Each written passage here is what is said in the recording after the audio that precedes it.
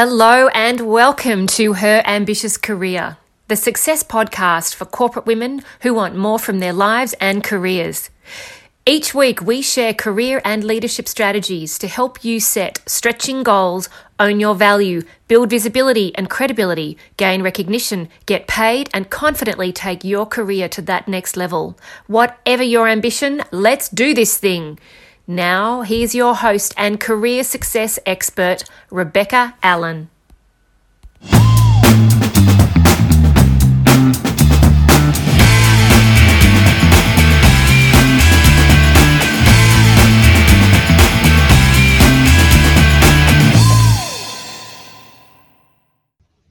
Ladies, welcome on into the show today. I'm really glad today because I have Alison Lim with me. Hi, Alison. How are you? I'm very well, Rebecca. Thank you. Thanks so much for joining me. Alison has a career working in consumer goods businesses all around the world and currently works for a leading beauty company here in Australia. And Alison and I have been talking about the idea of inclusion and introversion and how these things are intrinsically connected. And I said to Alison, would you like to come on the podcast? Because it's such an important topic that we talk about the various aspects of inclusion. And, we've kind of hit upon this point that we think introversion actually is a really kind of underrepresented, if you like, group within this concept of inclusion. So we wanted to talk about that today. Alison, in your experience, the corporate world is sort of geared towards favoring extroverted communication types, if you like. What are your thoughts around this need for being more aware of how introverts are obviously adding value all day long, but if they're not given the opportunity to speak, for example, then how do we know that value? What are your thoughts to that in your experience? Yeah, it's an interesting question. And look, I actually never thought at any point, hang on a second, I'm an introvert. It wasn't a label that I gave to myself. And I think that it's something that obviously, as you move through corporates and you do Myers-Briggs exercises, you start to understand there's a label.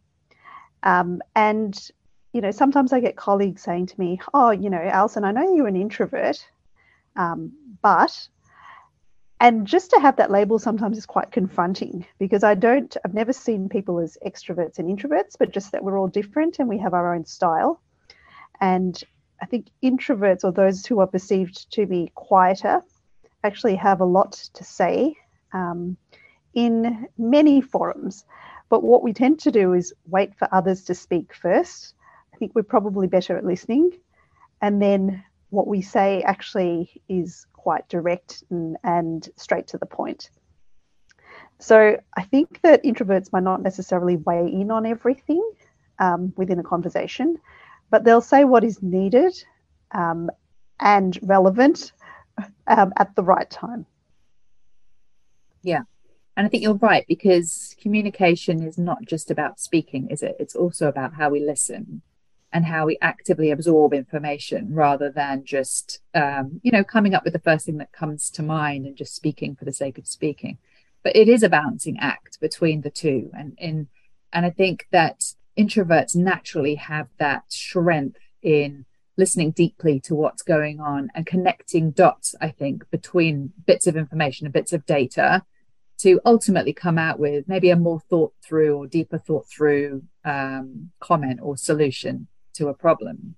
And I've seen it throughout my career, working in corporate environments. I think so many environments within a working day really favor that more overt communication style in terms of meetings, and speaking up in meetings and public brainstorming and, being asked your opinion on the spot. Those are all examples where, introverts might not naturally feel very comfortable at all. And I think it's that awareness that we all need to be kind of, more aware of, so that when we are running team meetings or when we're engaged in team meetings, that we have that conscious awareness to make sure we're including those different perspectives in the room. Absolutely, 100% agree. And look, I think with introverts in meetings, introverts are just waiting for everyone to stop talking, and then they'll come in and, as I said, weigh in. But they're probably not likely to talk over somebody else. I think that's the key thing. But they usually do have something to add. And as you mentioned, with consideration of all the different data points that they have, and listening to all the views around the room. So I think what comes back is usually a more rounded comment, a more rounded thought through answer or contribution. Yeah. And like you say, doing those sort of personality profiles where you get sort of labeled in a particular way. There's that feeling that if you're labeled as an extrovert, then that's just the kind of way it is. But if you're introverted and you're labeled in that particular way, then somehow you need to do some work, or, that's seen as a weakness or whatever it might be, which is ridiculous. Because like you say, it's just like a different way of communicating. It's just a different way of thinking or solving problems. And I think when we're talking about inclusion, it is about understanding that, there are lots of different ways you can arrive at a solution. And actually, the more diverse thinking you have to get to that outcome, the better. Definitely. And the thing that's interesting is I remember actually a long time ago, very long time ago now, I interviewed for a big retail business in the UK when I was a grad level. And we had this ridiculous process where we had to, I'm sure people listening would relate to this. We had to do a personal presentation on the brand. It was solving some problems of the brand. Fine. So I do the presentation. I'm quite comfortable doing presenting, so I was fine with that. And then we had a group exercise where we were basically being analysed in a group situation. And having already done a sort of presentation where I knew I delivered pretty well, I thought it was important in the group environment to actually hold back and allow the people in the room to speak up and to share and invite people to speak up. And I actually wasn't successful in getting that role. And the rationale, if you like, for that, it was a 3-day interview. It was ridiculous. It was on site. It was ridiculous. It was so long. And they said to me that because I hadn't spoken up more in that group environment, I basically wasn't a good fit for the company. And I remember thinking that's completely ridiculous, because I know I'm not an introverted character. And I know I was trying purposefully to demonstrate different skills in that meeting, having already delivered my extroverted kind of presentation. And I thought that was such a narrow-minded way of determining whether or not a candidate would be successful in the role. I think corporates are changing a little bit.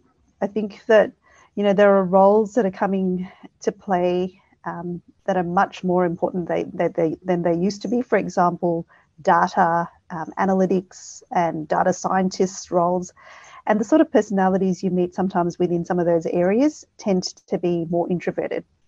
So I do think, that the needs of the business is starting to have to incorporate more types of people and accept that not everyone's the same. Not everyone's going to be able to stand up in front of a boardroom and explain a presentation with, a lot of storytelling. But you know what? They get the job done, and they're great at the numbers, and they understand all the data and the technicalities of a role. Yeah. And in that way, they're adding huge amounts of value because, their modus operandi is actually that technical aspect and getting the big, sort of intellectual work done.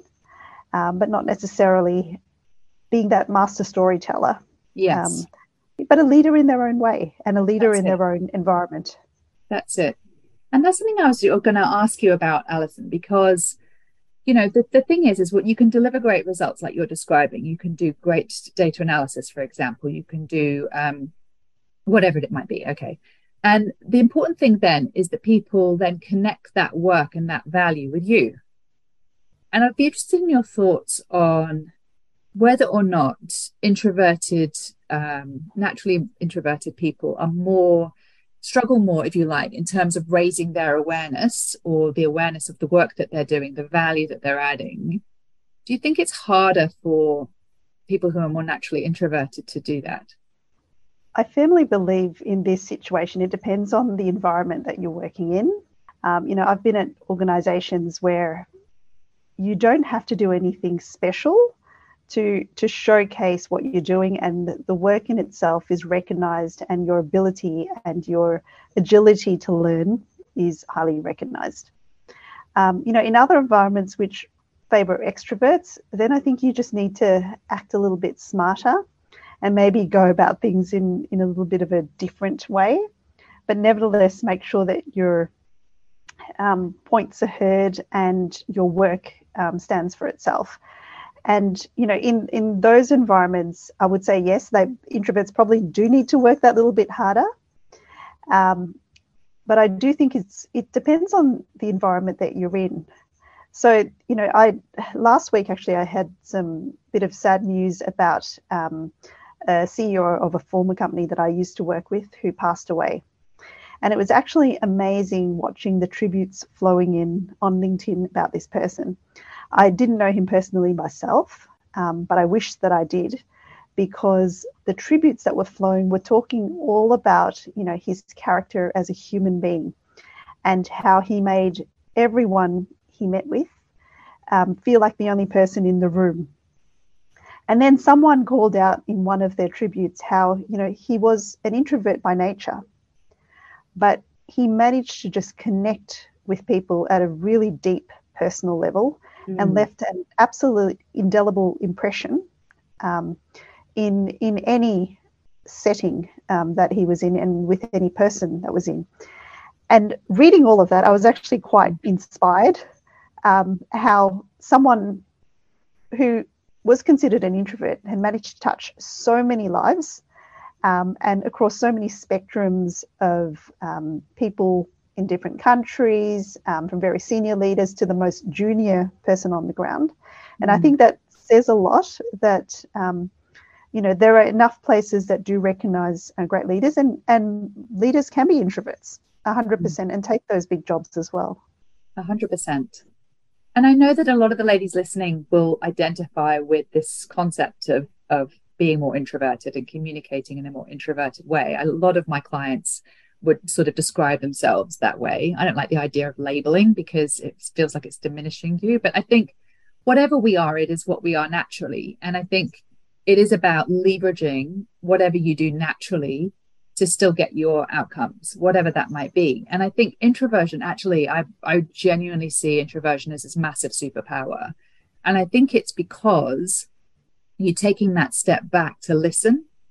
And I think when we listen deeply to people, that's interesting you were saying about this gentleman who felt like he was connecting with everybody and everybody felt like, he connected deeply with them one-on-one.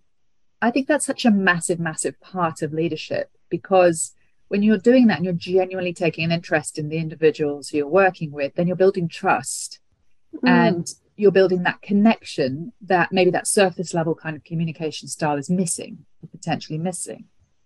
And I think you've got to think about your natural communication style and leadership side by side, and how those two things build together, and how we connect with people and how we make people feel is a huge part of how effective I think we are as leaders. Yeah, no, look, I wholeheartedly agree. Whether introverted or extroverted, I think that everyone has a different style of leadership and not one is better than the other. That's exactly it. Absolutely. Yeah, and that, they bring different things to the party. And I think that's something we should all welcome. And like you say, right at the beginning, we're talking about inclusion, and inclusion is all about welcoming in different perspectives and different experiences and different ways of doing things. And seeing all those things as equal and equally valid and equally important, because no one track is going to have all the answers and the correct answers. We've got to be open to listening to those alternative perspectives, and I think that's actually a big part of it, isn't it? It's about being given the space and the time to be heard. I think that's something that's a common thing that I hear with clients who tell me that I'm a bit more introverted, that I'm not given the opportunity to speak, or I'm not given the opportunity to share a perspective in the meeting. It just sort of moves so fast, or I get talked over. Those kinds of complaints that happen. And I'm just wondering, say, for example, there was a chair of a meeting who was maybe more extroverted, or just maybe aware of this balance and this need to include both extroverted and introverted people in a discussion. Are there any thoughts that you could, or advice maybe you could give to that chair to make sure that, you know, those introverted characters are heard in a discussion? I think setting an agenda up front's super important with that, and making sure that you're also inviting the introverts to contribute to the agenda, but also making pre-read, I think, sometimes a habit, so that introverts have the time to absorb the information before going into a meeting, and, you know, then feeling much more prepared when it's time to actually say something. I think that's super important. And in a meeting, look, one of my ex-bosses always used to basically ask around the room and get everyone's point of view. And obviously you can do that in a smaller meeting, but in a larger meeting, I think it's just looking out for those people who've been engaged in a meeting, look like they have something to say, and just inviting them, you know, to share some thoughts. That's very effective. Yeah, I love that. I really, I think it's really interesting, because every time I ask that question, I get different good examples of what a chair can do in a meeting to make sure that everybody's heard. I think that's really, really helpful advice.